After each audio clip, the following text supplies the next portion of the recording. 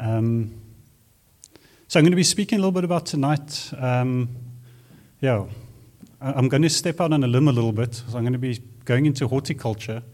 And I know there's a few farmers here, so hopefully they'll correct me if I'm wrong. They'll gently correct me if I'm wrong, but hopefully I've got it right. So yeah, thanks farmers, I know where you are.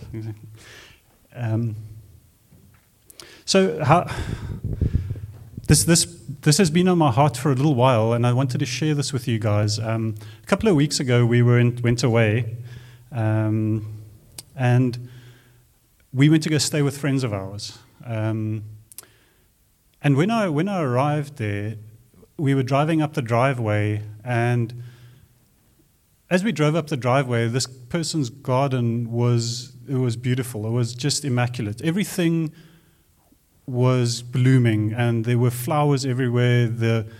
He's got little vineyards in the back garden, and the vines were full of fruit, and the flowers, all the roses were just in bloom, and there's a huge bougainvillea busy growing up on the side, and this garden was just beautiful, and I couldn't do justice to describe it to you guys. And as I drove in, God said, "Speak to Derek about his garden," and that's really what I'm speaking to you guys about tonight. So, over the weekend, I just spoke to Derek, and I wanted to know more about the garden. Now, I guess I need to qualify this as well. We last saw them about 3 years ago when we went up to the house, and there was nothing. The garden was bare. There was not a blade of grass, not a single thing there. But what he had done is he had started preparing the garden, and we walked through his garden, and as he walked through the garden, he was saying, "I'm going to plant this here, I'm going to plant vegetables here, I'm going to do a little vineyard here, I'm going to put olive trees here, I'm growing, I'm going to grow roses here, I'm going to put, I want to say vanilla, what's the other one? Lavender, there you go. You're going to put lavender over here," and he's just explaining each and every piece of this garden to me, and he had this beautiful picture of what this garden was going to be like, but I couldn't see it. He was telling me all these things, but I couldn't see it. I really couldn't see it. But when I drove up into his driveway, that I was just firstly reminded of this beautiful, all these things he was telling me have now suddenly burst into life. And so anyway, over the weekend I was just speaking to him and just asking him questions about what he does and how he goes about doing his things. But so the first thing is there's a plan. He had a plan, and he fulfilled the plan. He's busy fulfilling the plan. So there's still things there are trees that are not quite mature yet. There are still things that he needs to do. But the point is, from where it was to where it is now, there's growth and there's life. And he's got a plan that, once it all comes together, will be really, really beautiful. So, just to continue with the story, some of the other things that I saw while I was there and we spoke about was the joy that he gets from his garden. He wakes up early in the morning and he goes and waters the plants. Now, he's got an automatic sprinkling system, but he prefers to walk out and go and water each and every plant, and goes to visit them and goes and sees how they're doing. Are there any pests on the plant? Has something been damaged? Has some insect crawled in there and gotten some damage? So he goes and inspects the health and the vitality of each and every plant, and he goes and he adds what is lacking, and he goes and gives them water each and every day. And we'll speak a little bit more about that as we go on. But he knows exactly the state of each and every flower, each and every plant in that garden, and he gets joy from walking in his garden and seeing his garden. And I really felt that God is saying to us today, there is a joy with us when he walks with us. He sees us growing, he sees us, and he wants to spend time, and he wants to love us, and he wants to come in the cool of the morning and spend time with us and to see how we're doing and to, in a sense, be a father to us, right? He is the Father, and he wants to come and love us and to give us what is lacking and to show us where we can change and how we need to change, and he's just loving us in that way. The next thing I also thought about is there are different seasons in the garden. So sometimes there's a season of abundance where kind of all the fruit is busy, is ready and ripe to be picked. And then there's other times when there are less flowers and perhaps other things that are going on and a dormant state of the plants that they go into. But the designer of the garden has designed it in such a way that the garden is never really dead. There's always something happening in the background. There's always something going on. The garden never dies. Although from the outside it might look like it is dead, but there's actually life, and it's actually a restoration happening at that time. So that's also something that I felt was quite key for us to understand that God is working in us and He's working through us. And even though there might feel like a dry time or a desert time, there's something that is still busy working through us. And then finally, I guess, just to round off the first story is there's water on the farm. Without water, this place would be dead. So I know Derek for a number of years, and he used to have a plot on the outside of Durbanville. And whenever we would visit him there, he would always say, "Oh, I would love to have a garden. The problem is the water here is not good enough. There are hard minerals in the water, and the water actually is not good for the plants, and it keeps killing my plants." And he longed to have a garden. And the first thing he did when he built this house is he made sure that he dug a deep well, that he dug a borehole that could bring fresh water up to build this beautiful garden of his. So water is important, and I feel for us, the Spirit of God is important for us because we can't work and we can't do anything without the Spirit of God. And often in the Bible, water represents the Spirit of God, and without the Spirit of God, there can be no life in us. Jesus said when He left, He said, "I will send you a helper. I will send you a helper to be with you." And this always gets me. He says, "It's better that I go so that I can send the Spirit to you." And I don't know, it boggles my brain, but my mind says, I understand it, but my spirit is like, "But Lord, I want to be with you, but you sent me your Spirit, and your Spirit is here to lead us and guide us and loves us." So I guess hopefully I've painted a picture of this garden, and perhaps you can all visit there one day. But it is really something to behold, to go to something that has been designed and planned in such a way. And I felt that God was saying He's planning and designing the church in just such a way. He's placing plants, He's placing people in certain areas to do certain things, to fulfill a certain role. And perhaps your role is to be the rosebush, and the rosebush might come and draw bees who then come and, what's the word? Not fertilize. They pollinate, thank you. Pollinate the other plants and to bring life. Perhaps you are maybe an olive tree to come and bear fruit of olives to make oil, or whatever the case is. But there's a plan and a purpose for each and every one of these little plants that He has planted in this garden. So I think we spoke about this last week when I might be mistaken, but Jaco mentioned something which I thought was quite profound. He said, without a farmer, a farm would make no sense. There's no point in having a farm if you don't have a farmer. And a farm without a farmer is just a field. So we need a farmer, and we need the person to work the field. And I guess in church life, what we see is somebody needed to plant this church. Somebody needed to do the work of planting in this field. And obviously Jaco has done this, and he's come and he's sown some seed in this area. And this, in a sense, is the fruit of what he's done. So it's very interesting as well that God is all-powerful, and we all know that He can do anything that He wants to, but for some reason, God has chosen to work through man. God has not chosen to just magically do stuff and put things in place, but He has chosen to work through man, and in His wisdom, that is how He's decided to do things. So nothing on earth, His church would not be built except through man, except through the people in the church. So if we can maybe firstly put up 1 Corinthians 3, verses 6 to 9. And I just want to point out what that says. Now, this is really speaking about, Paul is actually speaking about how he planted a church, Peter, excuse me. No, Paul, apologies, I wrote Peter, but it's actually Paul. He's actually speaking about planting the church here, right? But I believe we can draw a bit of a parallel to our lives here as well. So he says, I planted, we got it up there, thanks guys.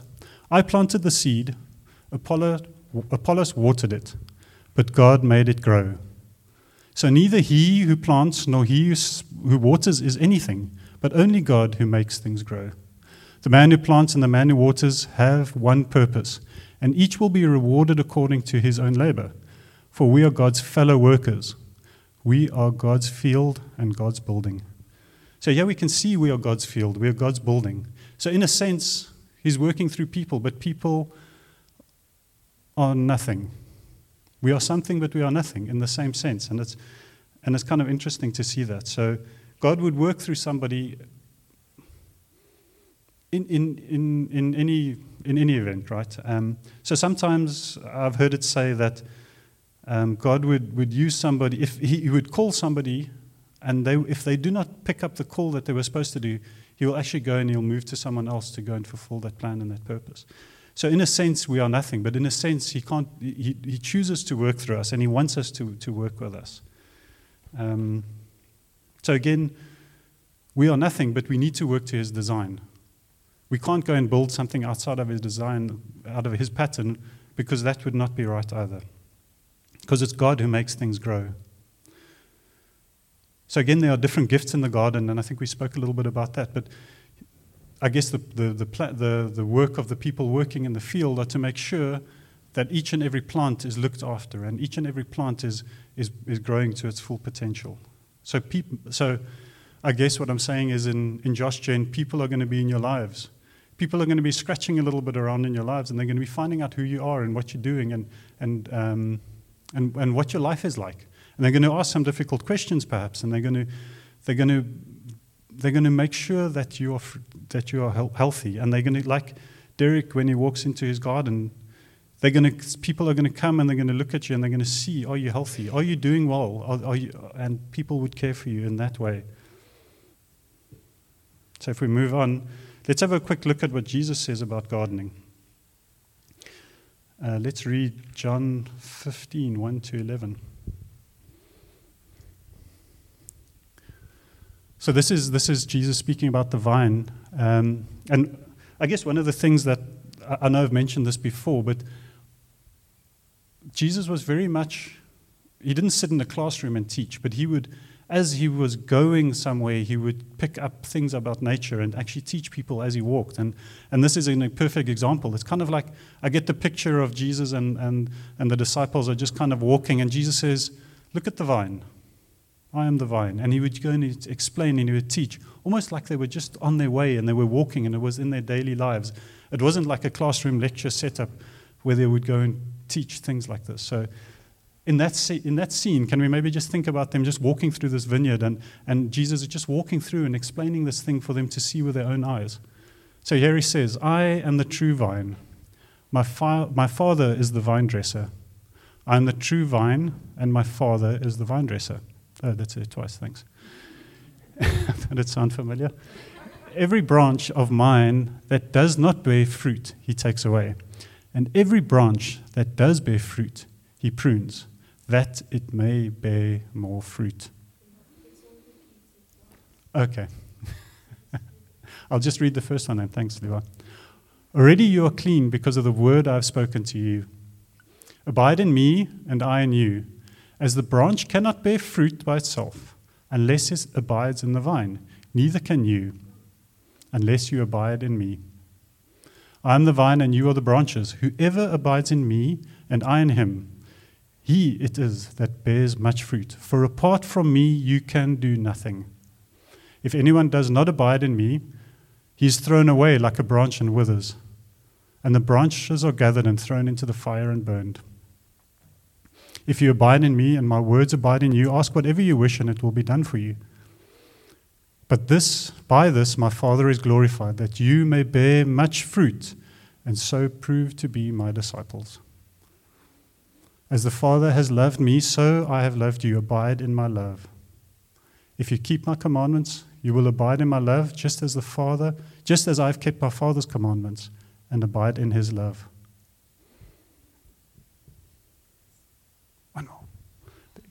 These things I've spoken to you, that my joy may be in you and that your joy may be full. Isn't that interesting?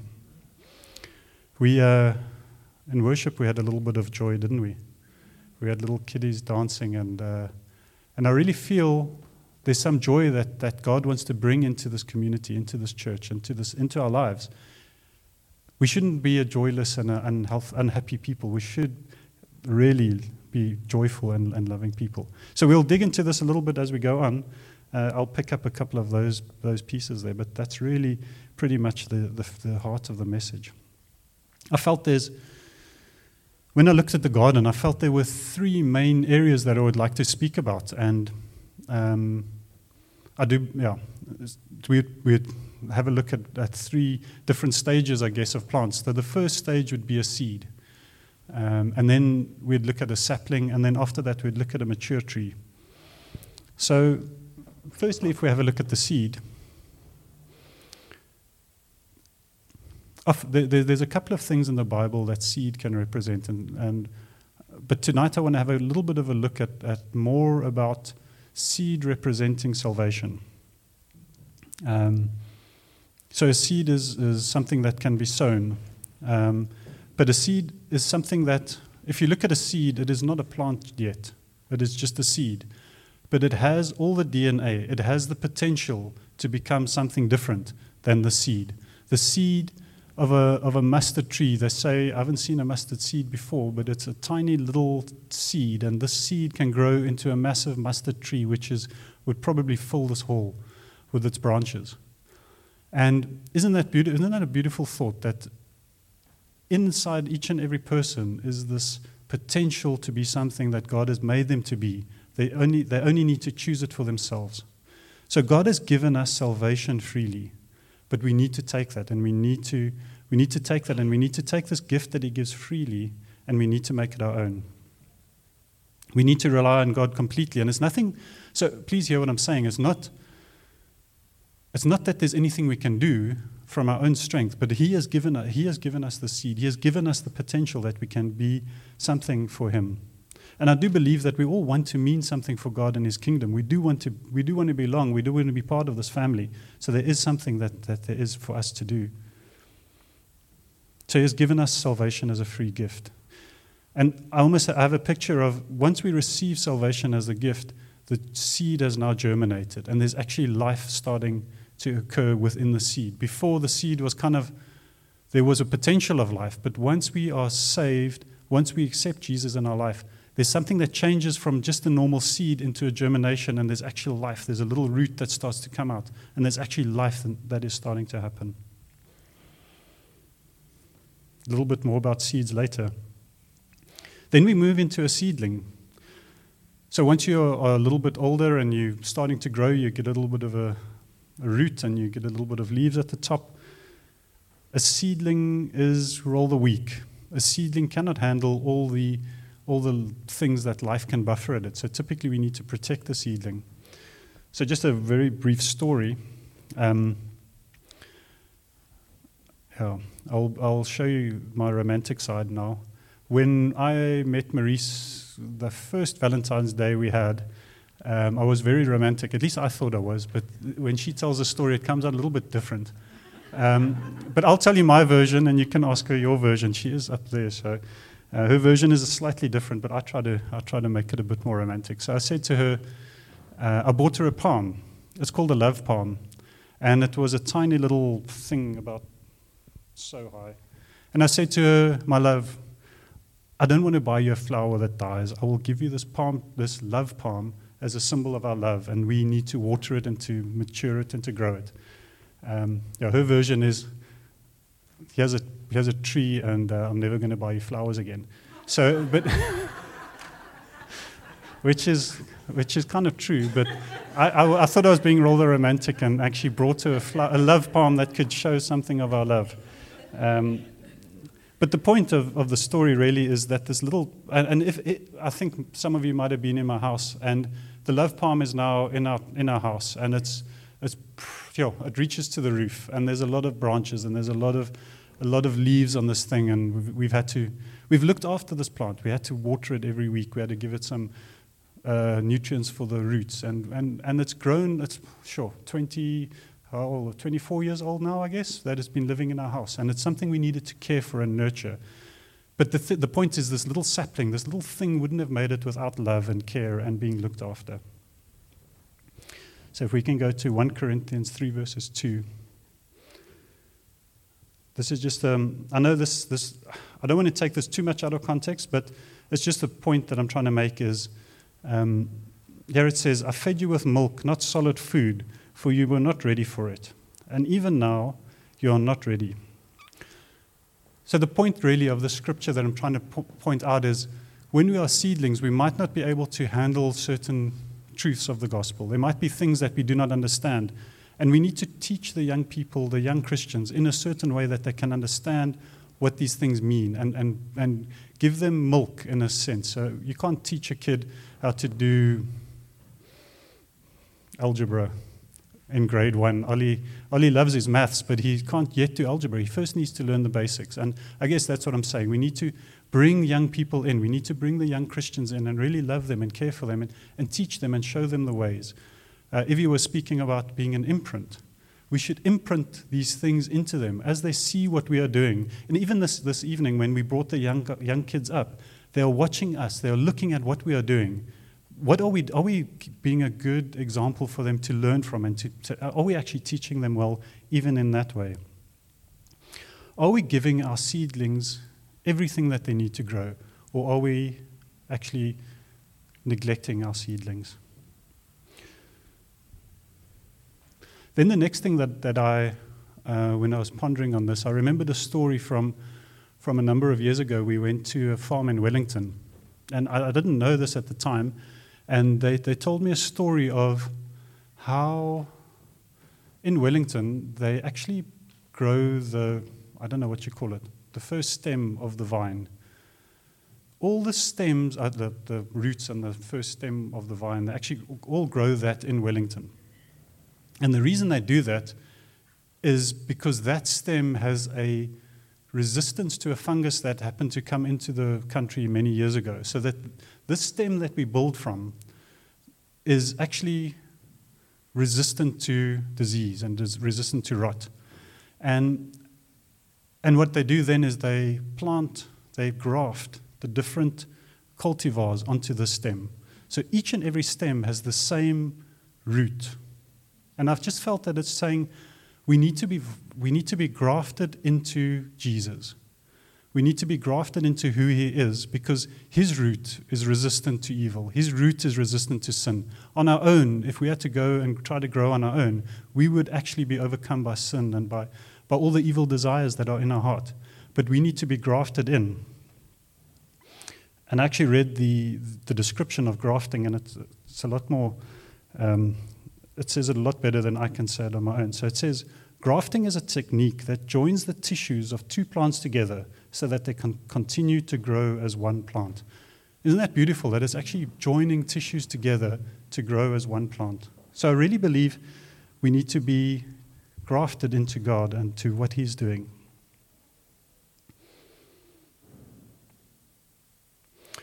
In Romans, Paul actually speaks about grafting a wild olive into the olive tree. And the picture really there is we are wild olives because we didn't come from the Jewish heritage. I might be making an assumption, but I don't think there's many Jewish people here. But we as Gentiles are grafted into the stem of God because he's actually joined us. And he's opened up his heart and his life, and he said, come and join into us. And he grafts us in to this olive tree that is Jesus. The next thing that I realized about a young tree is you need to be able to bend the tree when it's young.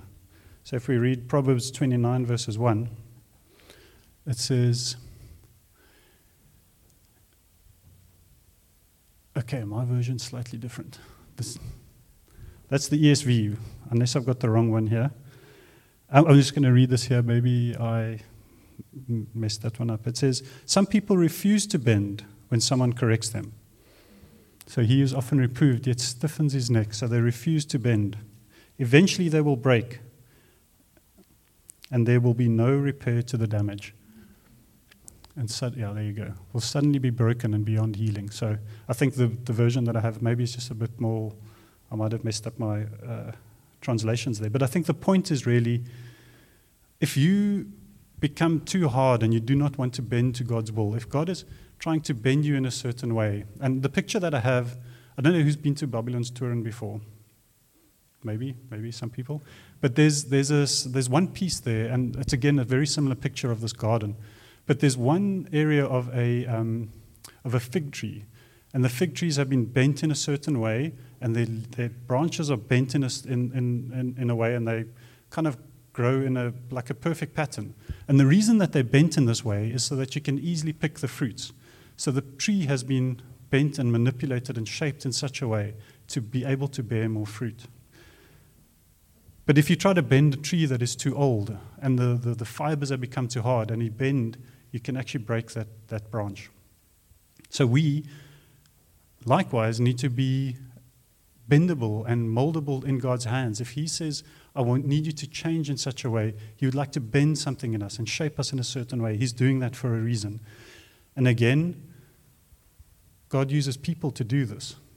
God will do it sometimes on His own, but often He'll send someone in, and someone will have a coffee with you, and they'll have a conversation with you and say, hey, I'm seeing this in your life. Maybe you need to change and adapt. And that's really what we're speaking about here, is how do you change and adapt when someone comes into you? How do you respond when someone says, I'm seeing something in your life, maybe you need to adjust this? What is your reaction? Do you bend or do you resist?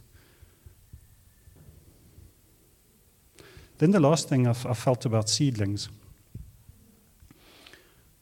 Now, seedlings have roots that are positively geotropic. I remember that one. There you go. I didn't write it down. But basically what that means is it grows with gravity. It grows towards gravity, which is the strongest pulling force on it. But it also seeks out water. So likewise, our roots should grow towards God. It should gravitate towards God. And it should always gravitate towards the truth of God. But we should also be seeking water. We should also be seeking the life source of the Holy Spirit that leads us and guides us. So I guess the question here is, are your roots seeking God? Where are your roots growing? Are your roots growing towards that which is self-edifying and building up your own self? Or is it growing towards God? What are you searching for? Is your life searching for more of the Spirit, or are you just doing your own desires? And then lastly, there's the mature tree. Let's read Psalm 68, verse 6. God settles the solitary into a home. He leads out the prisoners to prosperity, but the rebellious dwell in a parched land. So as I mentioned before, God has this plan of this garden that He's busy building, and this church is a garden that He's busy building, and each tree has a specific place. So God clearly says here that He takes the lonely and He plants them into this house, and He planted all of us here into this house for a reason. He has chosen you into the garden to add a certain flavor, for a very specific purpose, whatever that may be. You might be that person who has the flowers, who brings in the bees to pollinate the other flowers. You might be someone who is a big oak tree who brings a lot of shade. It might be that you are an olive tree who provides the olives. But whatever whoever you are going to be different to somebody else, and you need to do what you need to do. You need to be who you are. Remember, God gave you this. You grew from the seed, so the mustard seed cannot turn into an olive tree. The mustard seed will always grow into the mustard tree. So you shouldn't look and compare yourself to others and say, oh, I wish I was the rose bush because I would love to have a beautiful flower. If you are that mustard tree, take heart in that God has made you that way, that you are this mustard tree, and that your purpose is to be the mustard tree that you need to be. The only thing that I would like to say, similar to the previous passage that we read about the bending, God does warn us about not being rebellious. And He says, very interestingly, He says the rebellious will dwell in a dry place. So it's almost as though if you are rebellious, you're going to be living in a dry plantation, in a dry field with not enough water. And it's almost like he'll remove the water from you. Now this is, and as I was thinking about this, something else came up to me. And I remembered a book I read many, many years ago. And I read about these trees that were able to communicate.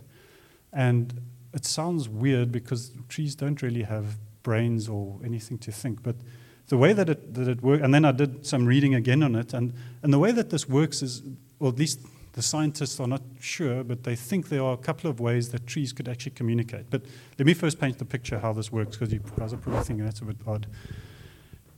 The acacia tree, I don't know if you guys know what the acacia tree, the thorny tree that the giraffes like to eat.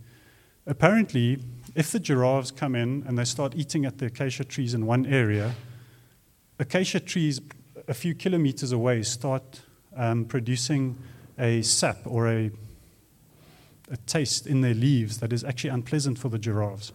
And it was a bit of a mystery how this happens, because how does an acacia tree 2 kilometers away speak to another acacia tree far away? But it does seem that and there's a couple of more examples like this, where this kind of symbiotic, or no, that's the wrong word, this relationship between trees actually exists. The one thing that they do think is there's an underground connection with the roots, and the roots somehow communicate with each other. And again, it's either through smells and gases that somehow the trees let off, or through vibrations through the roots. But anyway, I found it really interesting that trees can actually speak to each other. And there are a couple of other observations that are similar to that. So I think my point here is how are we as a garden, how are we relating to each other? Do we warn others of something going wrong? Do we care for others behind us, for others next to us? I just remembered, one of the examples is really if a sapling starts to wither, one of the trees would actually be able to send nutrients to that sapling's roots. The farmers are looking at me like I've gone nuts. But I did read this, so let's say it's true. But some of the older trees are actually able to send nutrients through the root system into the plants. So how are we looking after each other? Are we caring for one another? Do we look after each other, and do we care for each other, for one another? And then, then I'm thinking about, how does our garden look? Are you fruitful? Are you bearing fruit? The scripture passage we read, it says, if you remain in me and I in you, you will bear much fruit. What does our garden look like? Are we yielding fruit? What does our fruit look like? What is the fruit of the Spirit? Can people see the fruit in our lives? And what does that look like? Is your tree invite birds and insects and other trees to come and live in the branches and to make more life? Is there life and life in abundance in you? Do you provide joy to your Creator when He sees you and He looks upon you? Are you living a Holy Spirit infused life? Are your roots seeking the water? Are you growing into what God has designed you to be? Then lastly, I want to start landing on this one. For a mature tree, we read that sometimes God does prune us. If you read John 15 verses 2, we can just jump into that one very quickly. Every branch of mine that does not bear fruit, He takes away. And every branch that does bear fruit, He prunes. Why? Because He wants us to bear more fruit. So what does that look like? What does pruning look like? And what does He mean by pruning in this sense? I believe God is taking away, and He prunes those things that are not of Him. So He would prune those things that are unhealthy and not good, that do not represent Him well. And the reason for that is, when you prune a tree, the energy that was expanded onto that branch or into that area is actually now taken away, and that energy has to go somewhere else. And the plant is actually able to expend that energy in a better place, in a different place. And that energy goes typically either to the roots or to the flowers to create more, to bear more fruit. So when God prunes you, you're able to bear more fruit. I don't know if you guys have seen a tree that's been pruned, but there's not a heck of a lot of it left. When a team has walked through the field and they prune the trees or they prune the vines, there's literally just a stalky left. And you think, how is this thing ever going to even survive? And I think sometimes that's how we feel if God prunes us. He comes and he takes away those things and he says, how can I live without this thing? How can I live without this crutch in my life, whatever that may be? How can I live without this? And then he cuts it off. And only later to realize that you're actually a lot more fruitful now that he has cut that off. So he wants to cut away those things. He wants to cut away bad habits. He wants to cut away your sin in your life and the evil desires so that you can bear more good fruit for him. So how does God need to prune us? For some of us, it may be you just need a small snip. For others, it might be that he needs to bring a chainsaw to cut down something. So how do you look? What is your life looking like at the moment? How much does God need to move into you? So in conclusion, God is a gardener and he's in the business of building trees. God is a gardener who cares for us and loves us, and he wants to add the lonely into family, and he wants us to bear good fruit. He wants us to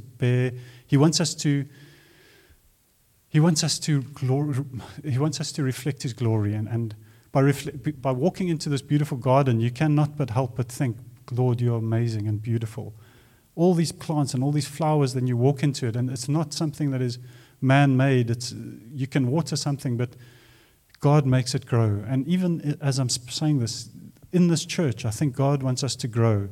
And God is in the business of growing trees. So he doesn't want us to be where we are. He wants us to grow us from maturity from a seedling into something mature that can grow and to bear more fruit.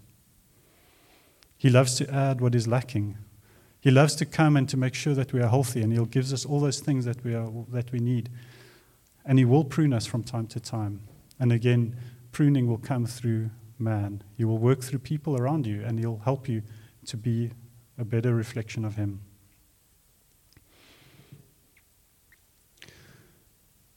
Elenique, I wonder if you could play some music for us, if you don't mind. Thank you. So I was wondering how we should proceed, but we do have some communion today that I would like us to share in. And there's one thing I'd like Ethan to share with us. We were just speaking during the week, and we had a lovely conversation, and I thought Ethan could just share something about communion, and then I'll try to join that up to what we've just been speaking about. Hello, everybody. So during the week, my dad and I had a conversation, and God revealed something to us. We were talking about, in Exodus, how the Israelites, when they went out of Egypt and they were traveling to the Promised Land, every morning they had manna that God provided from the sky, and it just fell into the earth. The Israelites couldn't really do anything to get it. It just came. And I believe that's a picture of Jesus, how he's like unleavened bread, which we're going to share just now. It's very flat. It has no yeast, no imperfection. Similar to manna, it was said that it's as thin as the dew that is on the ground. And it's a perfect thing and Jesus also says we need to eat of him daily. And yeah. Thank you, Ethan. So I think one of the things I'd like to end off with is in John 12, verses 24. It says, "Truly, truly, I say to you, unless a grain of wheat falls to the earth and dies, it remains alone. But if it dies, it bears much fruit." Have you surrendered your life? Have you laid your life down? Has your fruit fallen? Has your seed fallen to the ground so that it can make more seed? Have you willingly laid down your life? And it's interesting that even the picture that we had earlier up there on the board, it was a grain of wheat. And has your grain of wheat fallen to the ground? And has it actually died? And when this grain of wheat dies, we can make it into bread and eat it. But God wants this fruit, this seed, to fall into the ground so that it can make more fruit. But Jesus himself, as a grain of wheat, needed to die so that we could bear much fruit. So I do feel to ask if there is anyone who would like to come forward for prayer for maybe something that they need to prune themselves of. You're welcome to come to the front and someone will pray with you. And but thank you. Yeah, Lord, we just want to say thank you for this evening, and thank you that you are busy building a beautiful garden. And thank you, Lord, that each one of us here are part of that garden and you've planted us. Thank you, Lord, that you keep a watch and love us and take joy in us. And Lord, I pray that we would find joy with you. Find joy with you in the garden. Amen.